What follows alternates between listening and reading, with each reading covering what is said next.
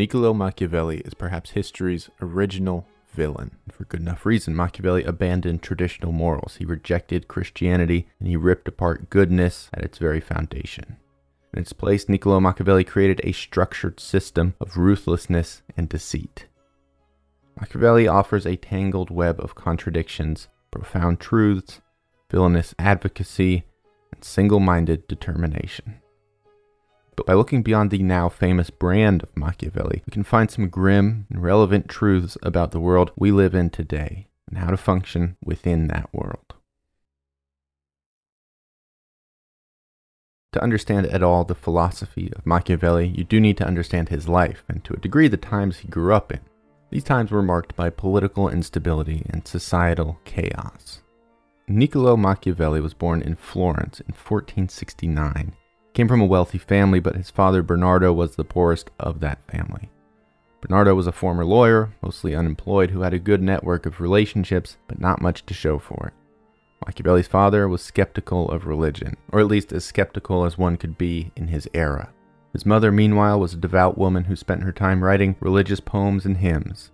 This combination of religious skepticism and talented writer would certainly form the basis for Machiavelli's later work. At the time, Florence was a republic, on paper anyways. The Florentine government consisted of 8 priori who were all led by one sort of prime minister. Every 2 months, these people would be elected via a lottery system from the names of well-to-do, respectable Florentine men. In theory, this allowed a constant changing of power so that no single profession or geographic area could seize control entirely or permanently. In practice, this system was an absolute disaster. Every 2 months, there were wholesale changes to government approach and priorities. So the ruling Medici family had stepped in. They manipulated the lottery system, ensuring that all eligible names were friendly and would toe the Medici line. In reality, Florence was functioning like something of a dictatorship. This level of corruption wasn't really rare in Italy, rather it was closer to the norm than an exception. Wars raged around Europe for territory, and Italian mercenary government leaders changed sides at the drop of a hat. This is all to say, Machiavelli grew up in a society where the idea and the reality of how things operated were wildly divergent. He had a front row seat to political dysfunction and corruption. Meanwhile, he learned from a young age the price of failing as a politician.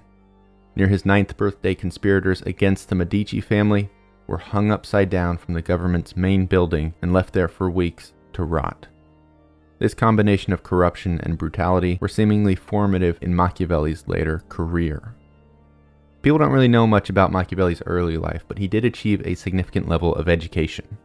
After the Medici family was pushed from power in 1494, Machiavelli was appointed to a Florentine government office where he authored government documents. Shortly thereafter, Machiavelli earned himself a couple of promotions. He was appointed to Second Chancery, which was one of 2 key state departments in Florence. He also became Secretary of the Ten of War. This was a committee that dealt with foreign relations and war preparations. Machiavelli was just 28. To this day, no one knows how he earned such high posts at such a young age. There are no documents or records to indicate any special experience that would have deserved these promotions. People often downplay Machiavelli as a failed politician, which perhaps later will be true, but isn't entirely correct. For over a decade, he was Florence's top diplomat. While his work did not produce any truly remarkable results, this was probably through no fault of his own. Florence was the weakest of the main Italian states during a truly tumultuous period. To that point, in 1512, the Florentine Republic was overthrown and the Medici family returned to power. Suspecting Machiavelli of conspiracy, the Medicis imprisoned, tortured, and exiled him the following year. It was there, in exile, that Machiavelli produced his most famous work. The Prince was not the only thing Machiavelli wrote, but it's his most famous and most influential, so we'll be looking at Machiavelli's philosophy predominantly, but not entirely, through the lens of this book. The Prince was meant to be a guide for a ruler. Indeed, it was written expressly for Lorenzo Medici, head of the Medici family, and we'll talk more about that later.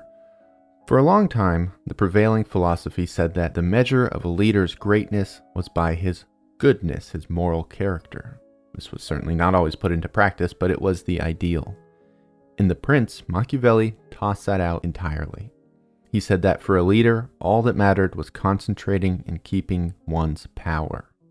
Being good was not the measure of a leader's success, but rather building a great nation. In this way, Machiavelli divorced entirely political theory from ethics. The book is not a manual for living, but rather a manual for keeping one's political power, for being an effective leader. In this pursuit, Machiavelli rejected Christianity and placed very little value on traditional morals. More precisely, he argued that morality was fine, but a person simply couldn't always act morally and be an effective politician. This took courage, perhaps cruelty and a dark sort of boldness, but courage nevertheless. Machiavelli could have padded his messages. He could have said, "Oh, you have to do all of this to stay in power, and that's why power isn't really good." Could have expressed a disdain for the type of person he believed could hold on to power. In writing this way, Machiavelli could have eliminated a great deal of criticism and controversy while still fundamentally delivering the same messages. But instead, in this short volume, Machiavelli systematically rips apart morality and instead constructs a deeply troubling and at times profoundly accurate assessment of the world. Cesare Borgia was the son of Pope Alexander VI. With his father's help, Borgia was building himself a new Italian state near Florence in 1502. Borgia conquered the city of Cesena and immediately went off to go continue his work. In his place, Borgia ordered his right-hand man, Ramiro de Lorca, to bring order to Cesena. He told de Lorca to do whatever he wanted, be as ruthless, as cruel, as horrific as he needed to be. De Lorca obeyed. He beheaded men in front of their families, he seized property, he castrated anyone who went against his rule. After this version of peace was established, Borgia went to Cesena himself. Borgia learned that, of course, the people of the town now hated de Lorca and by extension hated him too. After all, de Lorca had just spent a few months killing people's fathers, castrating their brothers, and abusing their wives. So one night, Borgia had his men slice de Lorca's body in 2 pieces and place these 2 pieces along with his severed head on a stick in the middle of town square. The next morning, the townspeople awoke and saw de Lorca's mutilated remains on full display. Being that they hated de Lorca, the people were pretty happy about this. Borgia addressed his citizens with flagrant deceit. He told them that de Lorca had usurped power and acted entirely on his own volition, that Borgia had never granted him the right to commit such atrocities. He said that de Lorca was a savage, sadistic psychopath. Borgia told the people that he had saved them from this monster and that de Lorca's level of cruelty and disobedience simply couldn't be allowed in the great society that he was trying to build. It was a ruthless, severe, and underhanded double cross from Borgia, committed against one of his closest comrades. Throughout The Prince, Machiavelli expresses a deep admiration for Cesare Borgia. He exalts Borgia as basically the ideal leader. You see, Machiavelli believed that goodness was fine. It was great to be good even, but you could not be an effective leader and be good all of the time. For Machiavelli, politics was an unending knife fight. It inherently required ruthlessness. He says a leader cannot always be compassionate, loyal, humane, and honest because the very nature of the role requires you to be cruel, disloyal, inhumane, and dishonest. When Machiavelli presents the question, should one be loved or feared, his answer is revealing. He says that it would be great to be both, but they don't always go together, and broadly, it's safer to be feared rather than loved. Machiavelli says people are unreliable. Some are cowards, some lie, some can be bought. Some just change their mind. These things will happen, he says, no matter how much these people claim to love you. But fear, Machiavelli argues, that is permanent. Punishment is a tangibly threatening thing that keeps people permanently in line. You can get over love. You can change your mind. It's much more difficult to get over fear. Indeed, Machiavelli argues that you can't control what or how people love, but you can control what they fear. It's a fine line, though. Fear is good, but Machiavelli maintains that a leader should never, for any reason, be hated. Hatred of a leader, he said, is what inspired assassinations and conspiracies. If you have to engage in violence, if you have to be cruel, do it quickly and do it quietly so as not to create hatred amongst your people. Be loved when possible, be feared when not. but never, ever be hated. That was a successful politician for Machiavelli. Niccolò Machiavelli was also happy to cast aside honesty. He recognizes that it's admirable to be honest, sure, but he argues it's simply not effective. By outwitting one's opponents, Machiavelli said, the cunning leader is more effective than the honest leader. He says that it's okay to lie, to go back on your word, to deceive people, or even stab them in the back. Circumstances change, and so must your commitments. It's not ethical, but this is what it takes to maintain power and build a great nation. Machiavelli argues that people will lie to you, so what obligation do you have to be truthful to them? In being honest, you're giving your opponents an advantage. You're refusing a weapon that you know they will have. This disregard for honesty expresses itself further. While Machiavelli maintains that you don't really need to have virtuous qualities, the great leader needs to appear to have them. You see, Machiavelli says it takes two things to win the people's adoration: appearances and results. Most people, he says, will only know a leader through his words. Very few individuals will ever see what goes on behind closed doors. And so your constituents will judge you based only on what they see, not anything that they experience. The things you say need to feel inspired by virtues, because that's how people will judge you. Of course, he goes on to say they will also judge your achievements based on results. Results, not methods. You won't always be able to get results through honesty, kindness, or any other virtue. That's just not how the game is played. And so we have the house that Machiavelli built, or at least the one that is so famous. Not inherently or always cruel, but so willing to be cruel, willing to deceive, to lie, and to hurt. It is marred by cynicism, or perhaps as he would say, realism. Multiple times in his writings, Machiavelli declares people to be unreliable, dishonest, and selfish. And so you need to be these things too. But to reduce Machiavelli down to these terms is kind of inaccurate. You see, among his writings, there are profound truths, perhaps worryingly profound.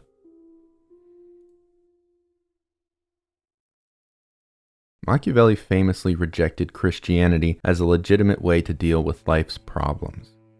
In The Prince, he derisively writes, "I realize that many people have believed and still do believe that the world is run by God and by fortune, and that however shrewd men may be, they can't do anything about it and have no way of protecting themselves." In these words, Machiavelli sort of scoffs at the idea of God running our world and controlling our fates. In a way, it's tremendously inspirational. You have agency over your life, not God. Now, go do something with that agency. As ever, Machiavelli takes a practical approach. His approach to not just politics, but life itself is a battle between virtù and fortuna. Throughout his book, The Prince, Machiavelli relies on the concept of virtù. Of course, the word itself brings to mind virtue, but that would be an incorrect translation. Machiavelli wasn't interested in the simple dichotomy of good and evil, but rather the pursuits of success over failure and the need for strength over weakness. Really, there's no great single-word translation for the idea of virtù. Prowess comes to mind, as does strength of character. But virtù is perhaps any trait that allows you to achieve your desires. It could be talent, boldness, bravery, will, cunning, intelligence, or any number of other specific skills. Broadly, it is something that inspires a sense of agency. With virtù, you can be truly great. In life, virtù is pitted against fortuna, Machiavelli says. Fortuna here is a more straightforward concept. It is fortune, luck. Machiavelli tells us that fortuna basically decides half of what we do, the other half is up to us and our virtù. He makes the analogy of a river that routinely floods a plain, destroying a village and killing its people. That is fortuna. But we can do something with this fortuna. We can build banks and dams so that the river can flood all at once and the people will not be harmed. This is the meeting of fortuna and virtù. Fortune, he says, wields power only in places you allow it to. With preparation through virtù, you can at least be ready to meet fortune when it arrives. Conversely, a person can be successful one day by doing X, Y, and Z, and then fail the next day doing the exact same thing. This is because fortuna changes. In this way, Machiavelli tells us we must be ready to adapt. Keep your approach in step with your circumstances. In so many words, adapt or die. Niccolò Machiavelli believed there was a beast within man, that beneath whatever morals we espouse or even act out, there is something else within us. There's an animal that wants nothing more than to fulfill desire and will do anything it must to achieve these ends.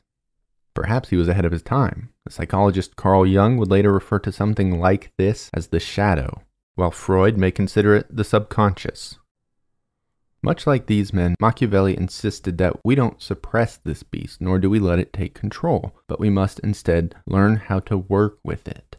Be ethical, be kind, and be just whenever you can, but in the pursuit of a goal, be like the beast. Be like the lion who can scare away hyenas. Be like the fox who is too cunning to fall into traps. Playing by the laws, morals, and methods of man will only get you so far.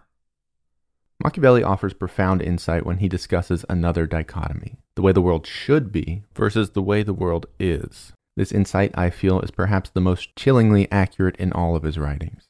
He says there is an enormous, glaring gap between these two things. If you conduct yourself in a way that is in accordance with what the world should be rather than the way that it is, you are authoring your own destruction.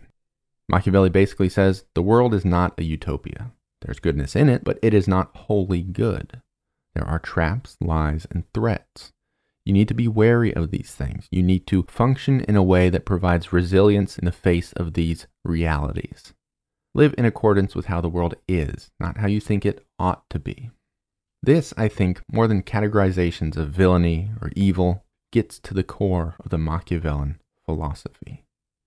Still, for all his insights, when we try to put Machiavellian principles into practice, we do run into some problems. Machiavelli wrote The Prince as a gift to Lorenzo Medici, the head of the Medici family.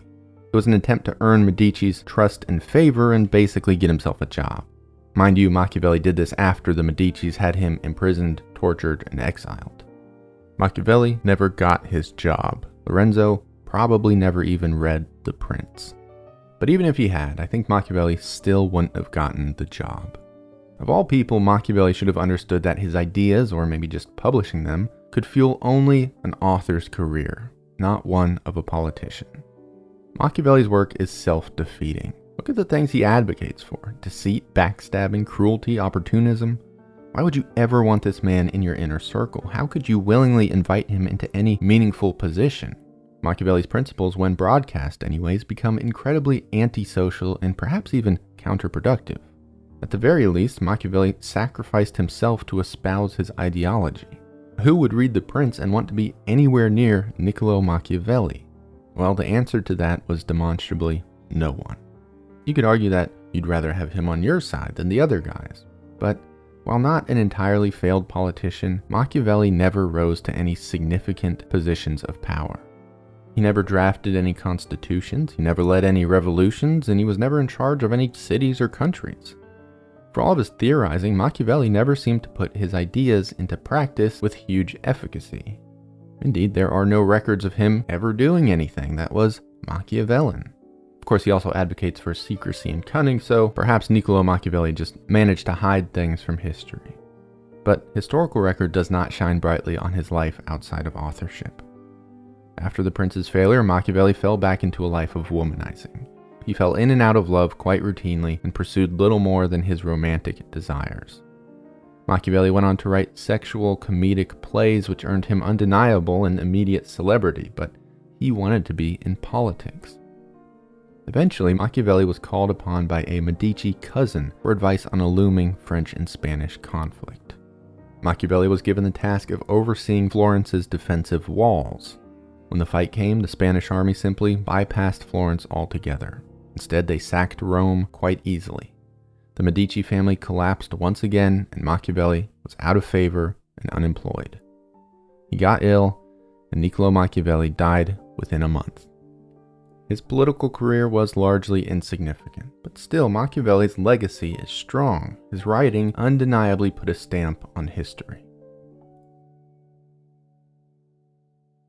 The Prince was not published during Machiavelli's life, but when it did appear in print, an English cardinal declared that it had been written by, quote, Satan's finger.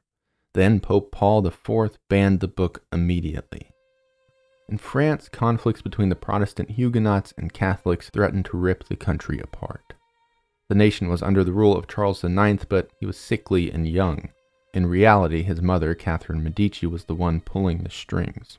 His mother, who was an Italian, a Florentine, and the daughter of Lorenzo Medici, the very man to which the prince had been originally dedicated. In the St. Bartholomew's Day massacre of 1572, thousands of Huguenots were murdered and Catherine was held to blame. One would have been victim, Innocent Gentillet, escaped and wrote a work that firmly established Machiavelli as a villain in history. The book described Catherine as a compulsive reader of Machiavelli and characterized the author as representative of a cruel, villainous Italian identity. The writings pulled Machiavelli's work from its context, and readers were convinced that they understood the philosophy. In truth, what they read was a hodgepodge of Machiavellian ideas that seemed to embrace brutality and advocated for the rejection of virtue entirely. But this was the version of Machiavelli that became democratized. Gentillet's work was translated into Latin and then English well before the Prince itself existed in English. This version of Machiavelli's writing moved from intellectual elites into popular culture. The character of a cruel Machiavellian archetype leaked into famous plays and literature, so Machiavelli's name became synonymous with evil. In truth, Machiavelli's thesis was only that Christian morals and effective political leadership were not always compatible. I think most people today would probably agree with this sentiment. While the tide never really turned on Machiavelli, his philosophy has been embraced by politicians the world over. And it should be said that these politicians were not exclusively moral or amoral leaders, not exclusively authoritarian or permissive. Whether he predicted it or caused it or some combination of the two, Machiavelli's writings describe modern political machinations almost perfectly. Today's politicians must and do maintain a facade of morality and hopefully act on it when possible. But in reality, there is certainly a divorce between ethics and political ambitions. No matter where you stand politically, I think we can all agree this is mostly true. I personally don't find the purely political discussion around Machiavelli entirely compelling. Rather, I think that examining his opinions on life, the world, and how to operate within it reveal timeless wisdom. Wisdom that sometimes we'd rather not accept. I find myself resistant to much of the cynicism offered by Machiavelli. Certainly I would never aspire to be like Cesare Borgia, nor would I want a leader like him either. In fact, I believe people to be inherently good. But presented with this, I am sure Niccolo Machiavelli would laugh in my face. He would say I am playing right into what he warns against. Machiavelli would tell me I am living how I think the world should be, not how it really is.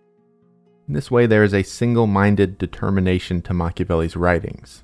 He doesn't care one way or the other about being a good person. He doesn't care about any god. He doesn't care about friends. Instead, his philosophy cares only about one thing: power. I suppose there is something admirable to such determination, even if it isn't wholly relevant to every individual. Like all great villains, Machiavelli is dangerous. It is dangerous to subscribe wholesale to his ideas, and indeed, it is perhaps equally dangerous to ignore them completely.